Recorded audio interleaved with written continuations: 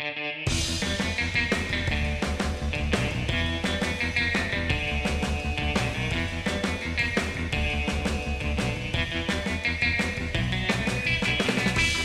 to Not the Only Kids in the Hall podcast, the podcast where we talk about episodes of Kids in the Hall. That's me and Jared and Amay Lutkin, who today has today's recording. Her book came out. Oh my God, you're holding up a copy of my book. I know you can't hear that, listeners, but thank you. Now, May, I know you've been hesitant to promote this book of yours on this pod, mostly because you don't want to associate this just trash podcast with your, actual achievement. But we can't ignore this. I mean, it's out there. It's published. We have to talk about it, right? I don't really feel like we need to talk about it here. No? I feel like this is a space for talking Continue about to ignore? in the hall. I don't know. All right. Also, well, whatever. We have Maybe when we do listeners, plugs. And listeners, if you haven't bought a copy of my That's book two yet, sales. It's out. Please go and buy it. It has my name on it, and you can write some messages on Goodreads about how much we suck. Have you experienced some negative criticism? You don't want to talk about it. Have I? Not about the book yet, but maybe I will. I'm sure. There's always negativity out there. That's part of the joy of life, right? But speaking of being out there, we have an amazing guest today. Excellent transition. His name is we do have an amazing Zach guest. Cherry. He's a man who many people will probably recognize if they saw him. I don't know. But you won't be seeing him on this. You won't be seeing him today, so see if you can put a face to the voice. Welcome, Zach.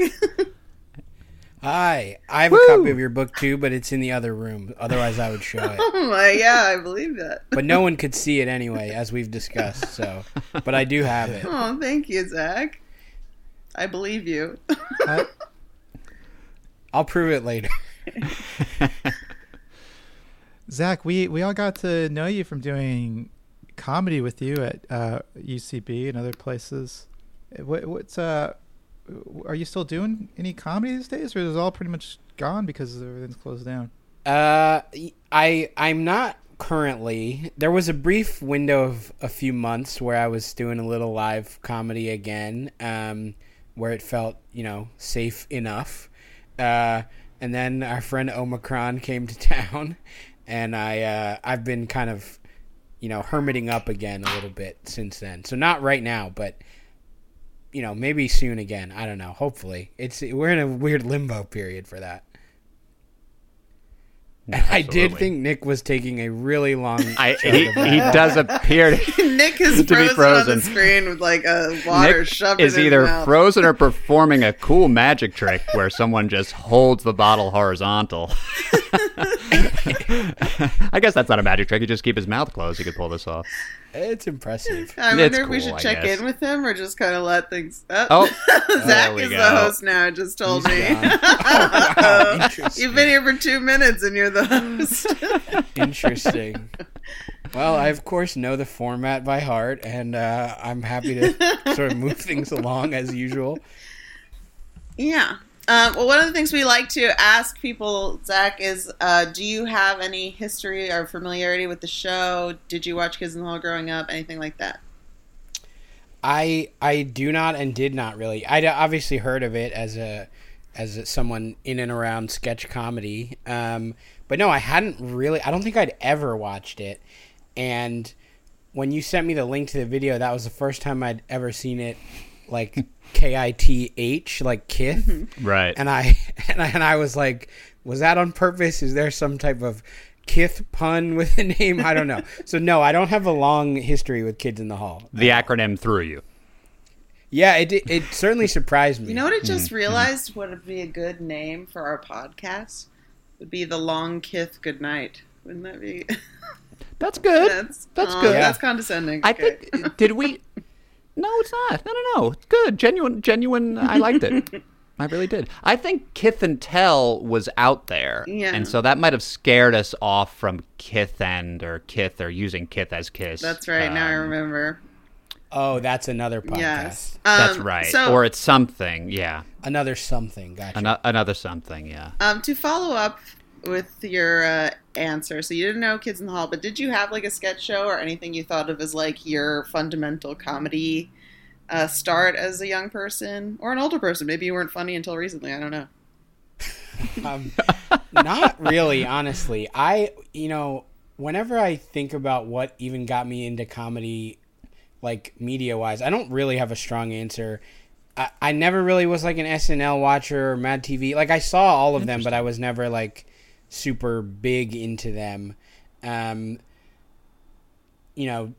Show I liked when that came out, and Key and Peele I liked a lot when that came out, but by the time those came out, I was already like into performing in some way or another, so they didn't really like bring me to it. So I don't really have like a formative sketch thing. So when you say, go ahead, May. Oh, I was just curious, like, so you got into performing through another place, I guess. So what brought you to performing?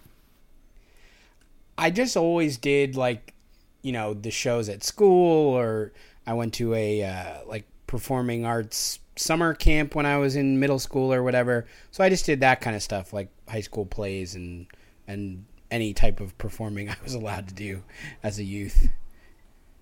Cool. Nick, we were just so talking. It was mostly, sorry, I just want to catch Nick up, but we were just talking to Zach about what he knows about Kids in the Hall, which is nothing, and what he thought was funny growing up, and the answer is he was just like a child savant performer. Well, I don't know if that was the answer. It's a gross misrepresentation of what he said. So Zach, you were doing mostly just straight up acting, as opposed to, I mean, what was your first foray into comedy? Was it was UCB and improv and stuff like that? Or? No, I started doing like improv in middle school. Like this, oh wow, this performing arts camp I went to had, in the afternoons, in the mornings you either had to do singing, dancing, or acting, and then in the afternoons you had electives, and there was an improv elective. So I did that and became super into that, and then they also had a improv class in my high school and these kinds of things. So I got into actually improv kind of early, but not like from being super into a formative piece of media. I stumbled on it. So did you ever watch like SNL? Like we covered that, Nick. I did. I think probably like talk shows more. I would like watch Conan or Leno or whoever was on, but I didn't have one who was like my person. I wasn't like, this is the one I love. I just would have them on. I felt so emotionally attached to Conan. Who was yours, Nick? Letterman. I mean, Conan too, but Letterman was really my guy. May, what did you want? And May, which white male host were you most attached? I know this might be shocking to hear, but I did not feel emotionally attached to any late night people at all, ever. I've never felt that way. I find the format really like bizarre, old timey. It feels like this like almost vaudevillian thing at this point, but it's so entrenched in our culture. Yeah. It's like never going away. It's insane that those shows are still being done almost the same way. Exactly. It is. It is odd. Like I think there was like a period where they kept trying to launch new shows with like female leads, like a female-led kind of talk show, and they'd always bomb. And they're, this is very anti-feminist of me. So if any women are listening and feel betrayed, I'm sorry. But I feel like there's always this like narrative where they're like, they don't want to see a woman lead a talk show, and it's like, no, it's just that talk shows are pretty boring, and the ones that stand are like, have been on for 50 fucking years, or they're like really weird, or they have some niche thing that, appeals to a specific audience. But you can't just do a broad reaching new talk show out of nowhere. Like, I don't think it's going to work the same way. Late night talk show. Anyway, that's my bad opinion, but I'm sure. I've been trying to pitch the Jared Emick show, and it hasn't worked out. Maybe this is why. I start with a monologue, and then I have these celebrity guests, and they always look at me like, this is...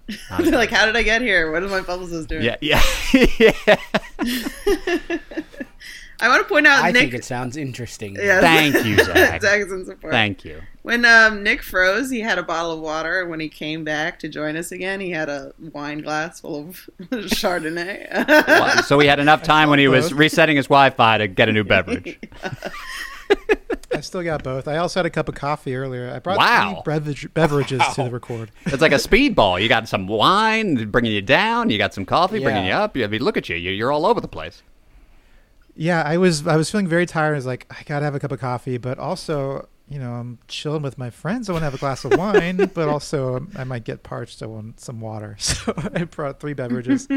I knocked out the coffee right away. So I'm ready to go, guys. Hey, what do you say we dive into the episode? Let's do it, man. I'm so hyped up. Let's do it. Let's go back to October 30th, 1990. The world was getting prepared for Halloween. 1990 Halloween. Your jack-o'-lanterns are out. Razors. Wow, what are the most popular Razors and costumes then? candy. I wonder. In 1990? Yeah, Well, 1990. if it helps you speculate, the number one movie at the box office that day was Jacob's Ladder. So, Okay, so lots of No idea ladders, what probably. that is. Lots of ladders.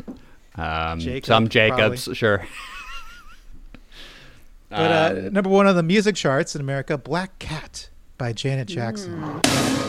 Wow, Miss Jackson, if you are nasty, and with the Super Bowl coming up, that This is a That would nice be a great break from costume, all I the Phil agree. Collins that we usually get in this era. absolutely. Phil Any- Collins dominated the charts in the era of the kids and all. I don't know if you knew that, Zach. I Are you did a not. Janet Jackson fan?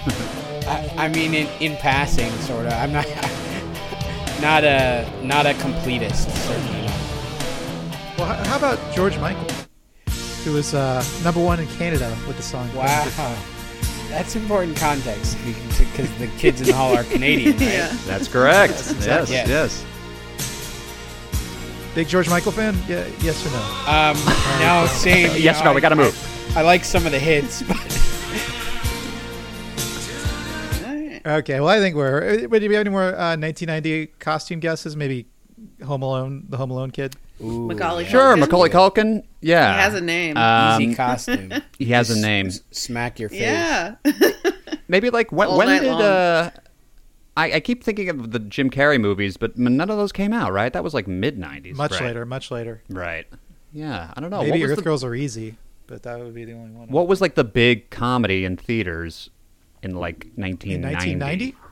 Weekend Is at that Bernie's? are people Is dressing that- like like comedy characters for Halloween? I don't know if that's. What about Bernie? that's what they do. Weekend at Bernie from Weekend at Bernie's? Isn't that like '89? How would you go trick or treating as Bernie? You're like all frumped over, like your friends are carrying you. You know, like you go, like you just do the Yeah, movie that- basically. That's a group costume. You know, it would be It's a really group smart though, is costume. to take a real dead body and then you get candy for 3 people, Mm. split between 2 people. Ooh. Yeah, right. smart and definitely worth it Yeah. too. You make the dead guy say, "I don't want candy. I'm particularly hungry." You get a ton of candy because who knows? All right, let's watch this show. Some 19. Let's do it. You don't want me to talk about some 1990? Oh, I'm comedy? sorry, I forgot you. I didn't know you were looking If it you up. Let's have see. it, I'd love to Yeah. know. Okay, let's see. Another 48 Hours. Oh, okay. Back to the Future 3. Ah. Ernest Goes to Jail. I could see Ernest being a costume. Dick Tracy. Oh, that's Oh, yeah. everybody was Dick Tracy. That's Oh, gotta be there what you it was. go. There you go. We hit the mother load. I'm sure everyone Ghost was Dad. Dick. Oh, okay. Ghost Joe Dad. versus Volcano. Kindergarten Cop. Probably a lot of people Kindergarten Cops. All right, guys. I that coffee really did get me all jazzed up. You're doing great, Nick. Okay. I gotta consult my notes real quick because I want to pull up the perfect timestamp for a clip from this first sketch, which is called, at least on Wikipedia, it's called Second Novel. So let's watch a clip from this first sketch from season 2, episode 6 of Kids in the Hall. I'm a writer. I would now like to read to you from my novel. It is semi-autobiographical, based on my experience over the past 10 years in trying to write this book. The Heavy Pen. Chapter 1. The night fell like... oh. Let's see, like, ooh.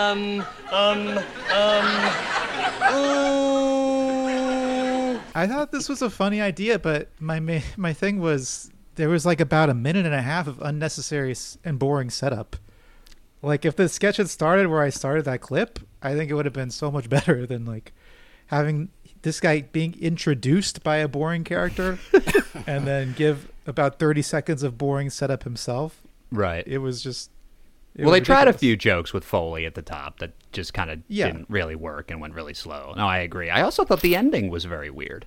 There was this weird kind of like the crowd just started screaming, and it was clearly like someone flashed the applause sign because like McDonald was in the middle of his thing. Let's watch- and let's then you watch just the hear like a ending. shriek and it ends. I was kind of worried something happened. Chapter 2. Come on. Use a writer's strip. What do you want? Yeah, it is pretty abrupt. I didn't notice that. Yeah, I but, will say I felt a bit jarred by almost every ending of every sketch during this episode, but yeah, that one is particularly out of nowhere. What? So Zach, this was your introduction to Kids and All. What did you think? This first sketch. I liked this first sketch. It made me laugh, and I did think to myself like, oh, this actually, for the most part, feels pretty like contemporary, even in terms of like you could write almost this exact same sketch about George R. R. Martin today, you know, Sure. and put it out, and it would feel relevant. And I also even thought kind of like the sense of humor felt pretty contemporary, so I was like, oh, like maybe every sketch is going to feel like this, and I did not continue to feel it. But it was a good start. I was like, oh, I'm enjoying this. And I do want to point out that you said for the most fart at Yes. first, and then you corrected yourself and said, No, I did that on purpose. That was all part of it. That was all. Yeah, sorry, I that was all part I of was it. laughing. I knew that was a joke. I was inspired by the kids. I I made you what'd like you this think of one. it? It made me laugh, but maybe it's because I just released a book. So he was like, he said something about like, I wonder how that got in my brain. I was like, yeah, I understand that. The screaming at the end, I think, because like it could have just gone on and on and on like that. Like they didn't know when the sketch Yeah. was going to end. It had no button. Right, but I mean, it was so sudden. You felt like it was clearly cued by someone. Yeah, or they need that something. applause sign that's like builds up slowly. You know, it's like Right, like a dimmer on the applause sign. Right. Yeah. because he was still going while they started applauding. Right. Like he Right. was still talking. They were politely And the watching crowd and was waiting screaming. indefinitely to see what would happen. Yeah. Zach, did you watch the opening credits here? What did you I think? did. Of them? I watched everything. It felt also fairly contemporary, and I also did keep thinking, because I knew they were in Canada, I kept thinking whatever part of Canada they're in kind of feels like my neighborhood here in New York. Like there were a couple shots where I was like, oh wait, is this New York? But I did watch the opening credits, but no big surprises hidden in there. Yeah. I don't think.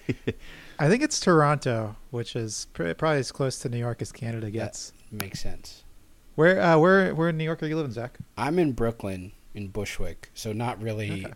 the Toronto-iest part, but there were just some flashes of familiar vibes. What during is this the credit most sequence. Toronto-iest part of New York?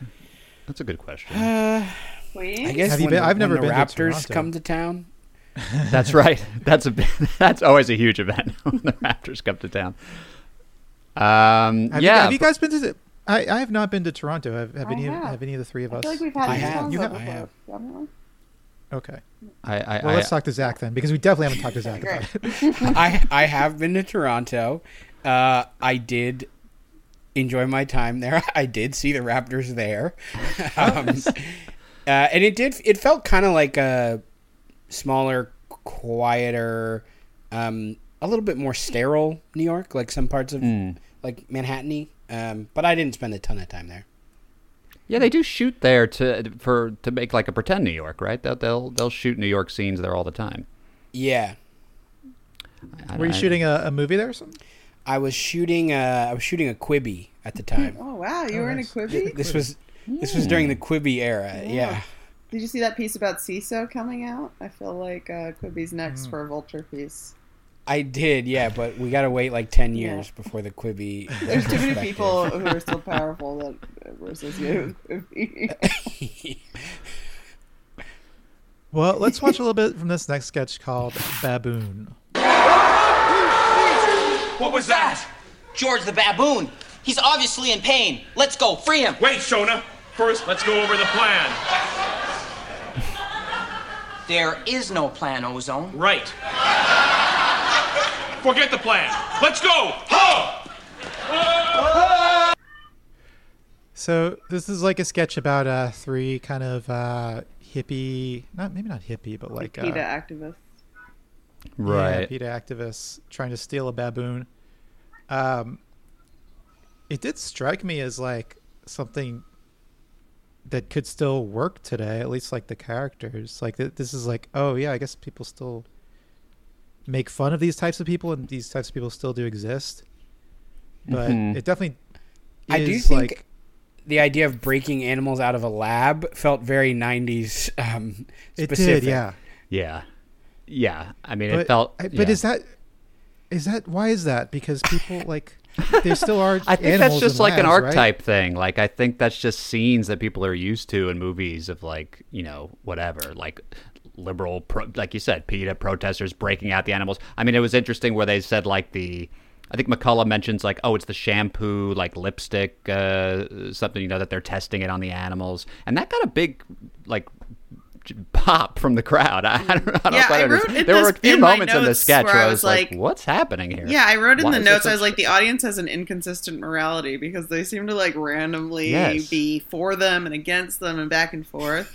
There's actually this episode of another podcast called Citations Needed. This is about to get more serious than I probably should, but it's like all about how it's a very common thing in the media to make fun of anybody who protests like climate change, environmental destruction. Like these types of characters are tropes, and like basically their theory is that it's a larger media effort Government to like control operation. or yeah, something. basically like Yeah. to discredit any of these movements. Not that PETA doesn't do shit all the time. That's totally fucking ridiculous and doing it to themselves. It was like an op. So it was like kind of disappointing to see them do it, but it did make me laugh. Like the characterizations that they chose for themselves as performers, I thought were pretty funny. Are you especially suggesting that Bruce- they're in the especially pocket Bruce's- of, big shampoo? Well, or it's big like how, lipstick? I mean, I don't know that you have to be in somebody's pocket to like adapt to the cultural norms of making fun of people for caring about animals, like, like maybe it's. No, and I think especially in the 90s and at this era, there was like this kind of very like slacker ethos of just like not really caring about anything. That was kind of that Oh was yeah, it's how like you were Gen cool, X is if in the you didn't audience care. all laughing about how nothing matters. Yeah. Right. And I'm sure like the kids in the hall like sympathize with that and maybe I shouldn't presume, but I mean they all seem very like leftist people. I assume they were opposed to like testing of products on animals, but they were still making fun of the people that went out of the way to try to stop it. I was going to say that I really like you mentioned the characters. I mean, I really liked the way Bruce McCullough played his character. Yeah. I also think Mark but- McKinney delivered with his like baboon ass comments. Yeah, the baboon ass That was funny. was what was working for me. That got me every time. Oh, should we was a watch? I think that's coming up Yeah. right here. We can watch a little bit of this baboon ass clip. Oh, God, what a reek. Oh, yeah. Did you see his ass? I thought he'd be a lot happier to see us. But a baboon, it's like all ass. Yes. That feels like a very modern way to phrase that. It's all ass. Like that feels like a joke that I would hear like today, basically. There's Whereas some whereas weird the phrase "what a reek" does not feel. That almost So seems modern. old for the 90s. I'm not sure where that came Yeah. from. No, to me that sounds very 90s. That sounds like something I don't know, like Beavis and Butthead would say. What a reek. Or like. Zach, what did you think of this sketch overall? Did it feel really dated to you? No, but it did start to sort of crack my facade of confidence. And also I think I was a little, I wasn't entirely sure what the kind of like primary game of the sketch was, whereas the first one was pretty clear. It was like, this author who's writing about writer's block, and then it's just him literally doing that. This one I was like, oh, okay, it's funny that this guy like has no idea. He's never seen a baboon's ass before, but he's like a animal activist guy. So that I thought was very funny. But then it kind of there were a lot of different things going on in this one that and then things like what a reek sort of, and the audience's reaction to what a reek. Took me out of it a bit and made me go like, okay, I'm not really on the same page, Yeah, I thought the everyone game. here. I was trying to pin it down, and I guess like disgusted monkey rescue or like disgusted by monkey rescue or something like that. Like, I thought that I thought just maybe like animal activists that are out of their depth. Out of their depth. Like, okay. Well, isn't every maybe beat haven't encountered actual animals? right? They had the Maybe it never repeated seen an pattern. animal before or something like that. They had the repeated pattern of like, we don't have a plan. Okay, now we all go. Oh, now you go. You know, like they kept repeating that idea of not having a plan and then trying something and then it not working. But I'm not really sure. It bordered on exactly like dumb, like monkey, rescuers or something. So which is obviously a bad game. But I agree about these reactions. They were all of it. There's one point where McCullough talks about like burning the American flag as a joke, and like there's a huge applause from the crowd. I'm like, You're like, what is happening? I guess they're Canadian. Maybe they just hate America and not patriotism. Maybe that's what it is. Oh boy! I mean, damn. in the 90s, it was a big. In the 90s, like burning flags was a big deal. Like whether that should be like, but like a big deal in a good way. Like it would get such a positive reaction. No, I think it was just like it's something people talked about a lot. You know, it's controversial. I guess. Right. It was well, you like should the have, freedom of speech. Yeah. Right. Thing. Right. Well, Yeah, let's a watch lot a of little politics bit going on from in this. Let's. Oh yeah, I mean it's very. I mean the 90s were a political time. I think. No, I know, Unlike but when now. upon first watch, I just didn't. Yeah, right. It struck me as sillier, I guess. Now, the more I think about it, the more I'm probably missing the fact that they were, directly hitting on a bunch of stuff happening in the times. Well, let's The watch a sketch little I bit like. from this next Oh, yeah. sketch called Hair Loss. Excuse me. Yes, sir? I seem to have lost my hair. Yes, I can see that. No, I mean just now. Oh, I see. You've lost your wig. No, when I came in here, I had a full head of hair, and when I got up to leave, I was bald. Did you check your table, sir?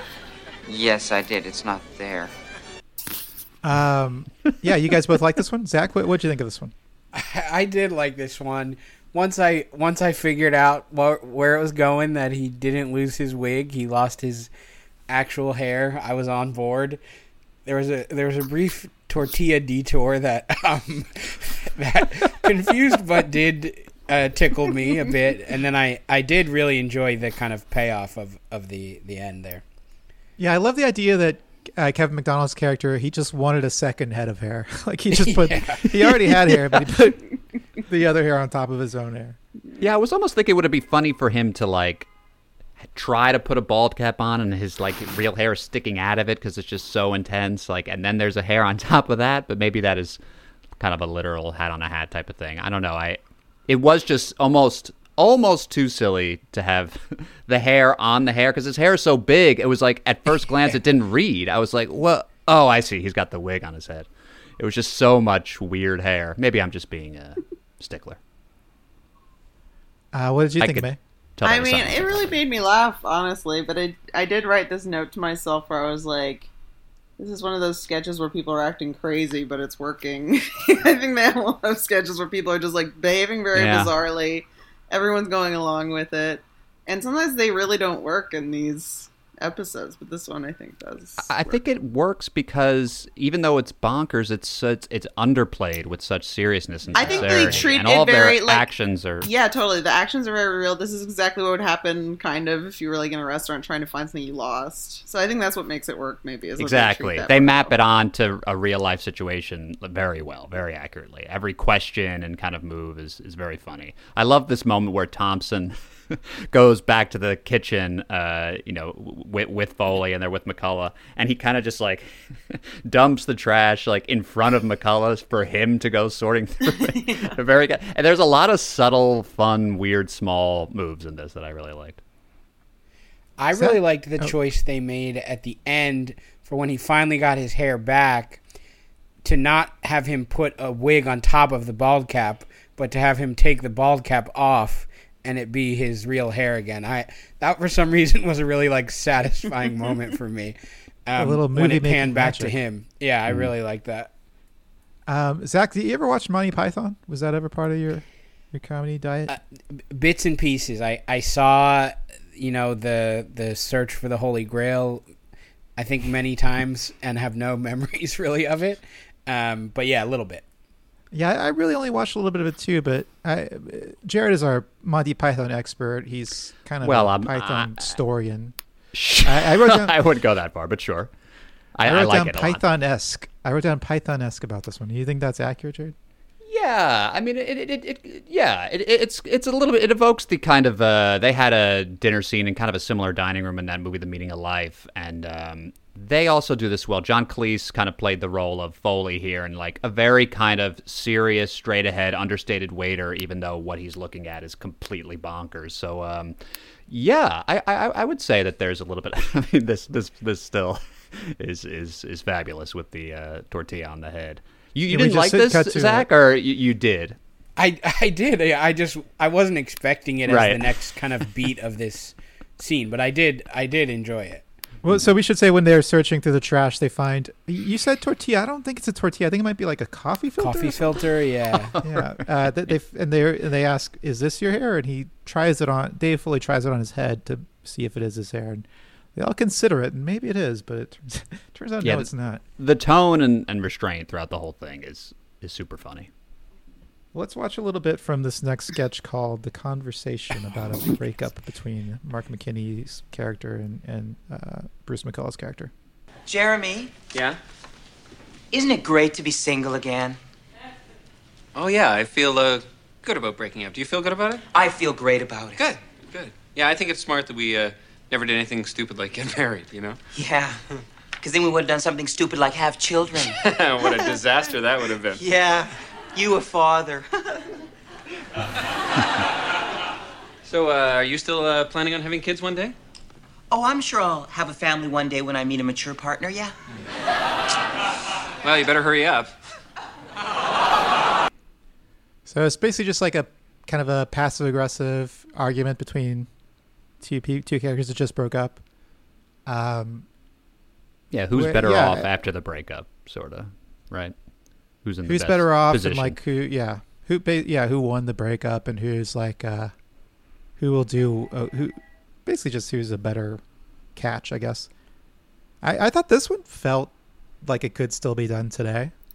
Yeah. But it didn't feel like a sketch. I mean, it didn't feel like an SNL sketch, I guess, but it felt like another thing that's just sort of like anchored by the performances. Like parts of it did make me laugh, not really because it was like a hilarious sketch, but just that they were both delivering the whole scene very well. I think one of the like funny things is he's like saying he's going to send something to her, which I don't remember anymore, and she's like, "Send it to your best friend's house, where I'll be up on top of him." It's just like a very funny escalation of the fight. I don't know. It made me laugh. I liked it. I thought it was. I agree. I mean, Mark McKinney and Bruce McCullough do a really good job of playing these characters here. What do you think, Zach? Yeah, I do think this one is mostly about the performances, and that until they kind of get into the like sex competition part, to me it sort of just felt like them sort of just being mean to each other, and I was not fully on board. I was kind of like, okay, like where is this going? Then they got into the sex competition, and then that led to the moment that you mentioned, May, which I also did really like. But yeah, I agree. A lot of this is on the weight of this is on their performances. Because I'm not really sure what the premise was, other than weird breakup or whatever. It kind of seemed like something that could have been improvised and then kind of transcribed. I did like this. It did feel like that. I did like this line from McKinney when it seemed like they're about to call a truce and they go in for a hug, and he goes to hug her. He says, "Well, thanks for a great relationship." He goes in and hugs. I don't know why that made me laugh. Just so stupid. Yeah, I don't know. I thought this one was kind of basic, if that's okay to say. It just felt a little, I don't know, like it must have been done, or I've seen this kind of thing before. I was waiting for some kind of wrinkle or something to happen, or them to kind of escalate it a little faster, but as I think we've mentioned, so it was okay. I have a question for the Kith experts. So this set, is this like a set that they've used before, or is this a fresh set? I think it's a fresh set. I think pretty much it seems like they rarely reuse these like stage sets.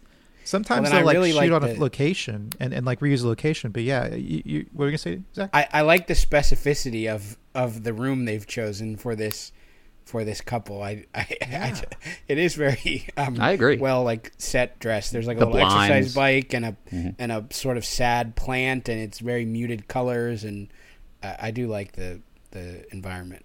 It does look a They, lot they like do a very good job of dressing these sets. You're right. Yeah.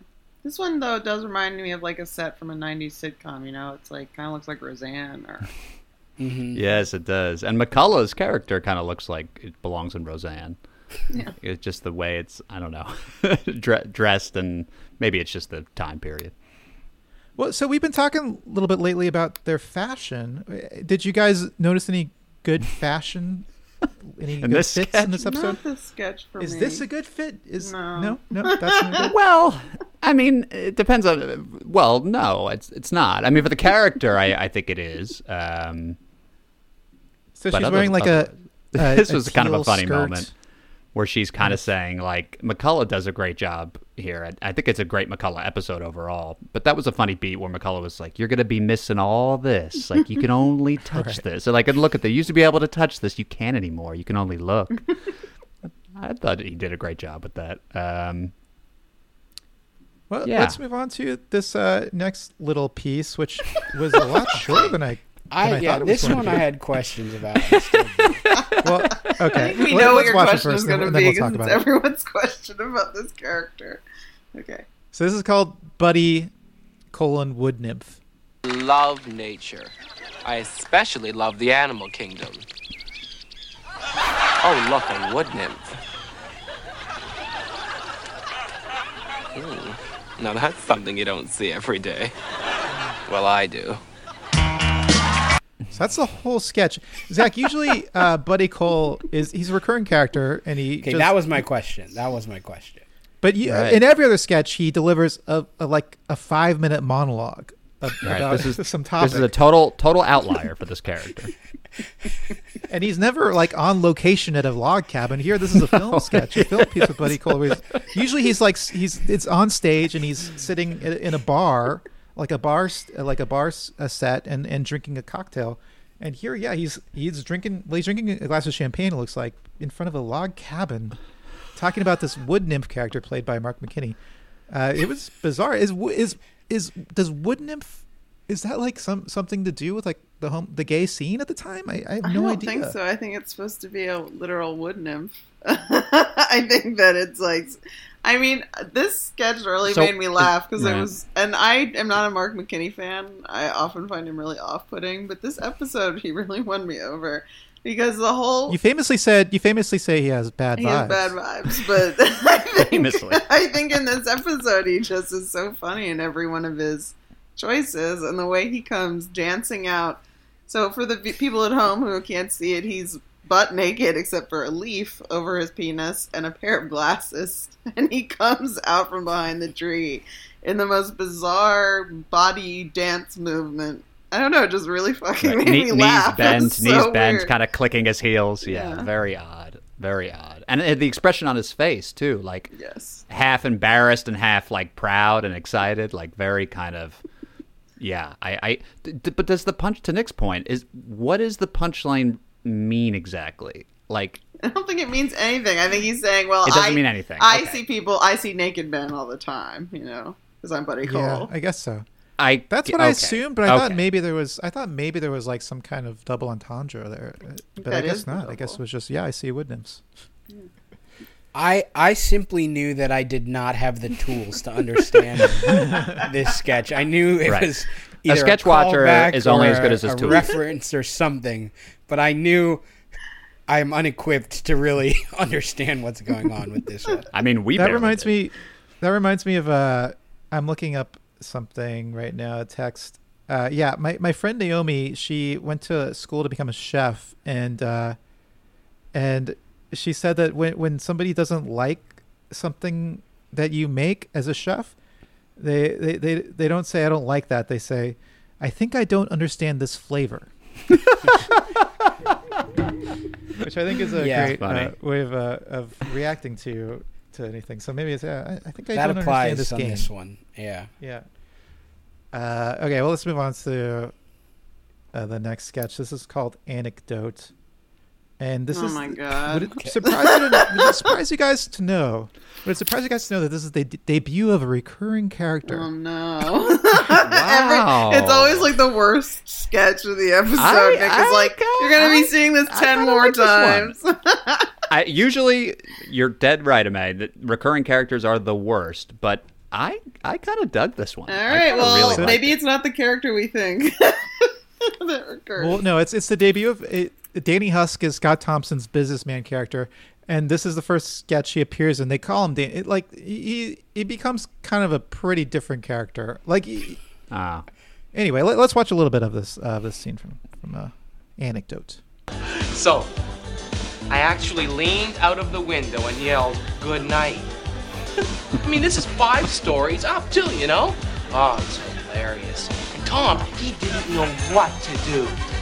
Well, did he yell anything back? No! How could he? There's nothing you could say.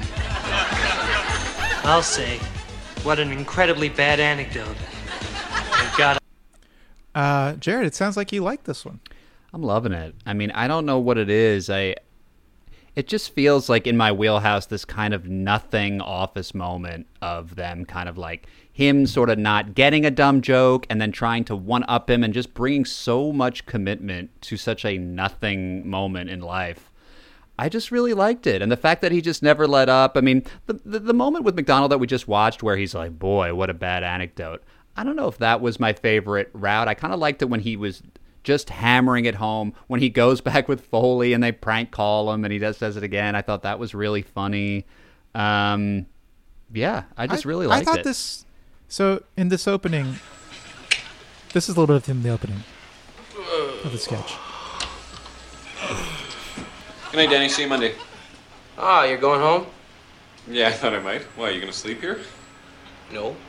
I might, because it's 5 o'clock. You hadn't started cleaning your desk yet. Oh, I see. You were making a joke. Okay. Okay. Very good. Very good. See, that's kind of what the Danny Husk character is that he keeps bringing back. I feel like it changes into a totally different character when he's at the bar and then when he's later back at his house with Dave Foley's character. I really love this character. I don't know what he turns into. I guess I'm just judging this in and of itself, but I kind of just liked everything about it. It made me jealous that, at UCB we didn't get to do as much kind of spanning time and space on stage when you're doing a sketch. In fact, I remember pretty clearly, I think it was Michael Delaney who essentially instructed us, if you're writing a sketch, only have it in a single space. Don't fast forward, don't rewind, don't go to a different place. The whole point is the scene needs to kind of be contained in this one area. And, there's reasons for that, I guess. But, and I know this is film, so it's a whole kind of different thing. But, man, to just watch this play out in the way that they did it, I just loved how the beats they chose for this, the fact that he goes to a bar. I just thought I was surprised with every scene change within the sketch. Amay, your rebuttal? My rebuttal is I felt like the game is making fun of people who have no sense of humor. That's what I interpreted the game as. And they are always kind of ragging on businessmen for just kind of being lifeless and dead inside. So that felt like a continuance of that theme, but more specifically the humor thing.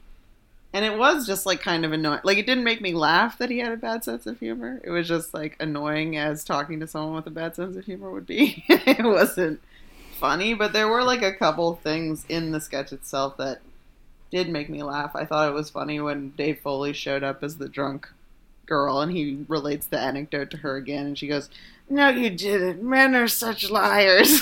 I just thought that was a very funny reaction. He was incredible in this sketch. And I also like their kind of silly slapstick kiss pratfall at the end where they're leaning into a kiss and keep falling asleep and then waking up and trying to kiss again.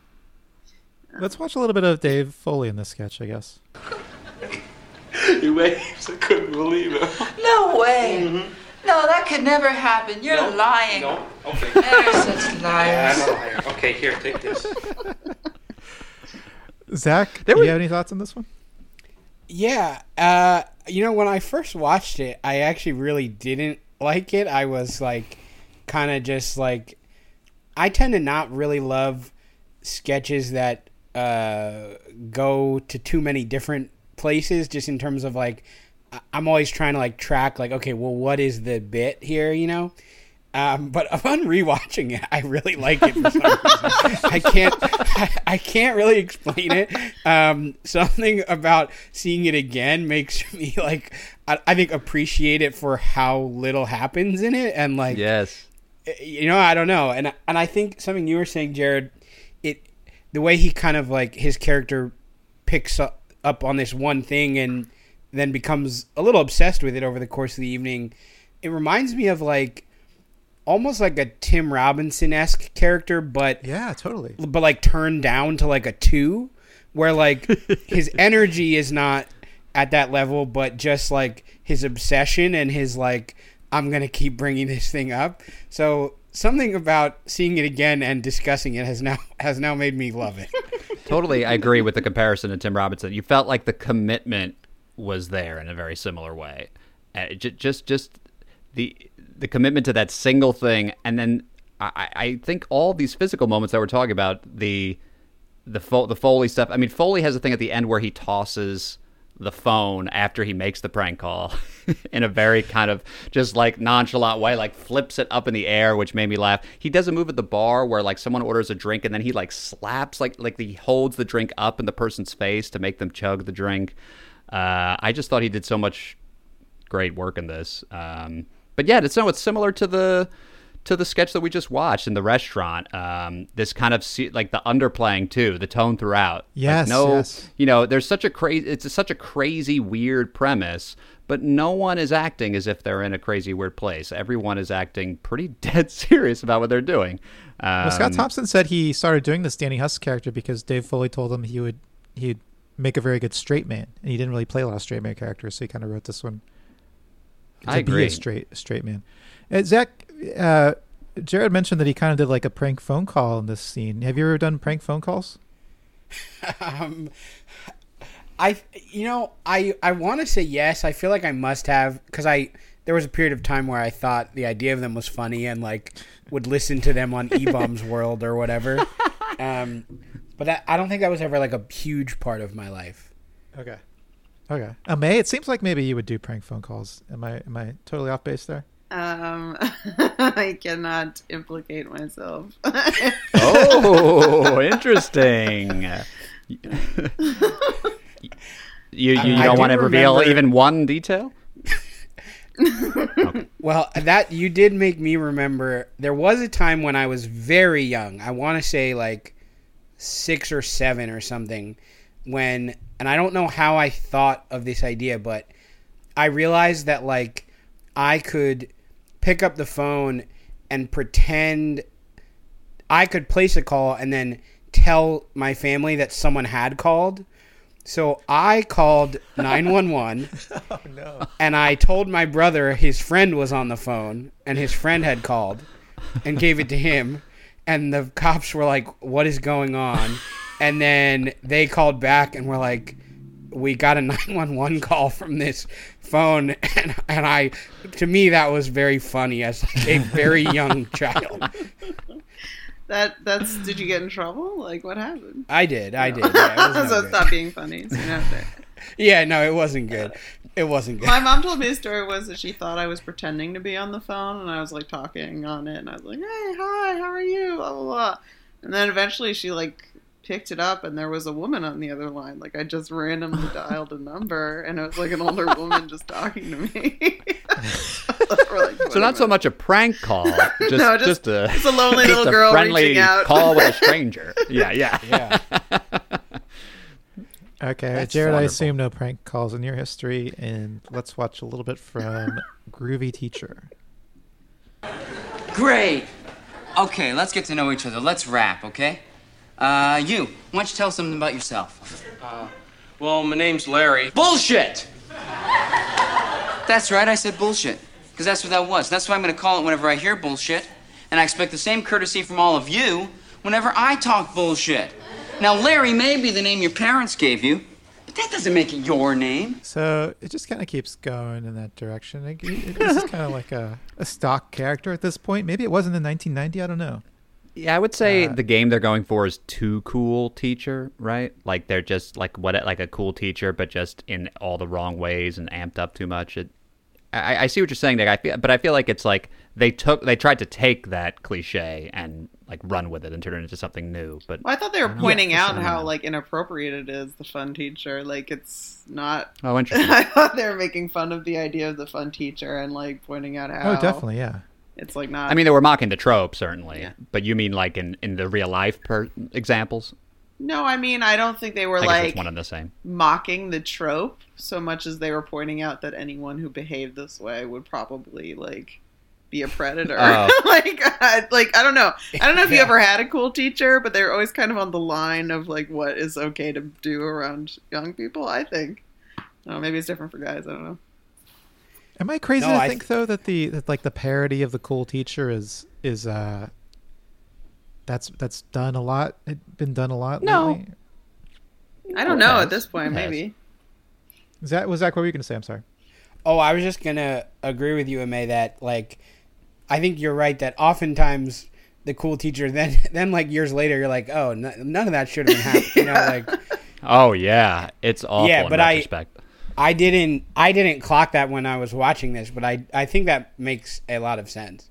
I mostly just laughed when he spelled just his name, which was very easy to spell on the chalkboard. That was Theo, yeah. Yeah, Theo. Zach, did you have any cool teachers growing up? Yeah, I mean, not really. Like cool ones who then, in retrospect, were like kind of pathetic. There were teachers I liked, but nothing like this, man. Yeah. Yeah, anything that comes to my mind are cool teachers. Oh, you want to? No, go ahead, Jared. Yeah, I wanted to ask Amay, but I guess we can talk to Jared first. All right. Well, anyway, no, I thought that anytime I think about cool teachers, it's like kind of how we're alluding to. It's like gross. It's like people who ended up like you'd hear like, oh, they were trying to date a student or something. Or like, oh, they were trying to. I don't think there was ever any like, oh, like let's do drugs together or something. But it was always like a young, kind of weird guy who at the time you'd think like, oh yeah, like he's young and cool, because you'd have no reference for like anyone that age, and you would just kind of, I guess, look up to them just because they're older, and you would assume cooler. Also, by comparison, it's like. It's terrible when you're in a situation and like all of your teachers are, super old or crabby or whatever, and the cliche in the other way. And then you have someone who kind of by default, if they're just a certain age, I think gets by with a lot of disgusting shit because they're just cool by comparison. Sorry to take it into a serious dark place, but well, Amay, you grew up in New York City. That seems like a kind of place where you would have like these kinds of cool teachers. We had a lot of cool teachers. I think the coolest teacher we had was Mr. Pulver, who eventually married one of his students. There you go. That is there you go. Every time. Every time. Anyway. The sketch I thought was, okay. I mean, I really liked, again, McCullough. I thought he was the highlight. I thought this read on when they say that McDonald's character is gay and they ask her and she said, I had no idea. Like, it was just a really funny read. Also, like in the background, Mark McKinney being the actual gay kid was a very funny moment. Yes. Yeah, very funny physical stuff when he was trying to not say anything. I agree. He had a good. It was also funny when Dave Foley takes off his tie and says, "No ties in here," and then Mark McKinney's character, the kid, has to take off his tie. I kind of thought that was going to be the sketch for a while. Like all of a sudden, this like guy who's just trying to be himself would be called out for all the shit that he happens to be doing. But no, wasn't that. What happened? Zach, any other thoughts, or should we close it up? I wanted to say something about Kevin McDonald, though, before. Okay. Well, Zach, you go first with your fan. Well, which one is Kevin McDonald? The guy in the stripes in the big front. hair. He's there, big right hair. there. Okay, gotcha. No, go ahead. I had nothing to add. I was just going to say at the end they start calling him Stefan, and I was like, maybe this is the origin of SNL's Stefan. Like, he just became a gay party boy overnight after this event. a little prequel. Yeah, maybe I guess the timing doesn't line up quite right, but could be. Let's just throw it out there and accuse him of stealing the idea just for fun.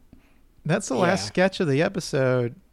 Zach, did watching Kids in the Hall make you reflect on your own comedy in any ways? That's a great question, Nick. Not really.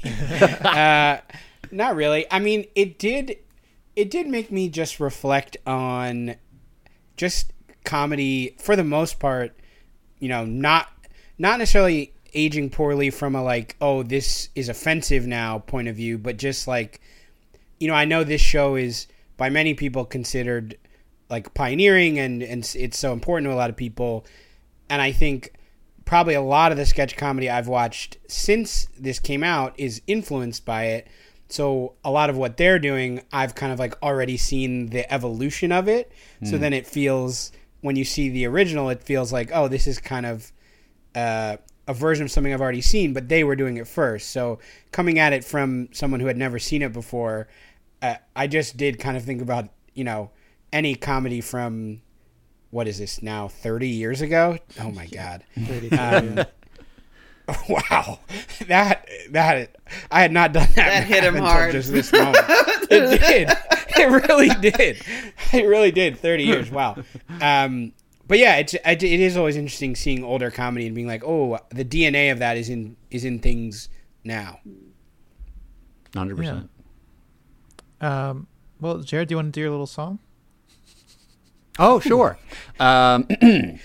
It's the sketch of the ep. It's the sketch of the ep. Come on down. It's the sketch of the ep. And Zach, if you haven't figured it out, this is our special segment where Nick is going to describe what we do. Go ahead, Nick. Oh, okay. I was just going to say this is part of the episode where we each say what our favorite sketch of the episode was. Mine was the hair loss sketch. I thought that one was. I actually liked this episode. I think I liked every sketch in this episode. But that one was my favorite. Even this one, the teacher one? I thought it was fine. I mean, I didn't hate it. Oh, okay. I thought I was laughing. Yeah. Maybe I wasn't LOLing, but I certainly wasn't LMFAOing. But I thought it was. Were you raffling? Were you on the floor? I was raffling. Yes. Okay, good. What about you? We'll save Zach for last, our big guest. But what about you, Jared? I mean, it's a dead heat between hair loss and the sketch with Thompson and the joke that he didn't get, and one-upping the other guy on the joke. I waxed poetic about that sketch. I went nuts over it, so it'd be a little odd for me not to choose it. So I'm going to go with it.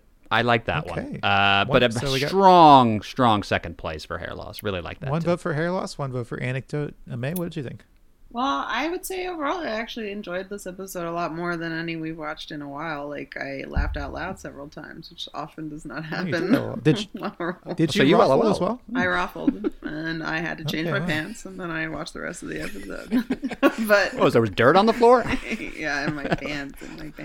Oh, okay. My favorite, I think my favorite was the Buddy Cole thing, just because Mark. Wow, really? It made me laugh so much.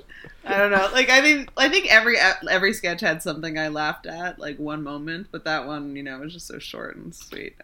Was it it's the McKinney one, like the McKinney reveal? That was the biggest laugh really of that. Made me laugh. I don't know. I just sometimes laugh at very stupid physical comedy. It gets me. Sure. Okay, Zach, so we have one vote for anecdote, one vote for hair loss, one vote for wood nymph. You can either break a tie or you can introduce a four-way tie. What was your favorite sketch? I will be introducing a four-way tie. Wow. You gotta come up with a better word for that. My favorite sketch was pretty, not by a pretty wide margin, was the opening sketch about the author with writer's block. That one made me laugh. And I'm kind of a sucker for like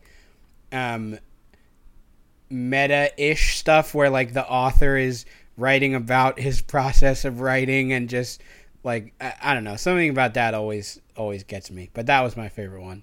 Now, I threw out at the beginning that I thought the first minute and a half of that sketch was completely unnecessary and boring. Did you guys, or Zach, you thought you were okay with it? Yeah, I was in from the beginning on that one. I think partially having never seen the show before, it was just like, I was still like, ooh, okay, what's going on, But yeah, I didn't, that whole sketch I liked. Wow. Okay. Hey, well, That's I think that's a first, a 4-way tie. Yeah. Is it a first? Unbelievable. We'll have to we'll have to listen to every episode and find out. I'll get on right on that. We'll have to consult. We'll have to make a wiki and then consult the wiki. Yeah, we should probably start taking notes about these episodes for some reason. Anyway. Yeah, for some reason. Oh, right. Work. Zach, Wait, thanks so was for- there there any sketch not chosen? Oh yeah, the breakup, right? The Breakup breakup wasn't one, chosen. the baboon. And, And the baboon, yeah.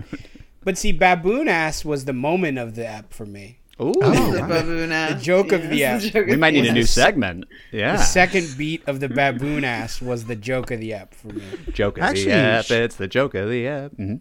We might need that. Yeah, we might need to But start we doing need the a joke new of the song. app. I can't listen to that song quite. I was singing a new song. That was different. I said joke. No. Sounded like a That's- real Melody. Oh, okay. I see. Now I get it.